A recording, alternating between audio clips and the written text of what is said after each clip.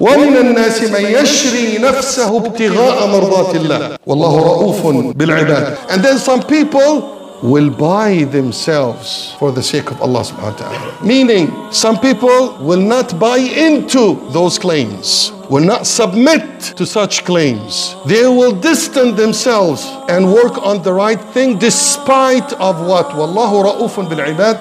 Allah subhanahu wa ta'ala said, those people will get ra'fa. And الرأفة هي الرق في الرحمة. Beautiful mercy, soft mercy. Allah is telling you, if you take this position and refuse to succumb and subdue and submit to false claims and lies, I will give you soft mercy. Why would you need soft mercy? Because you're going to get under attack.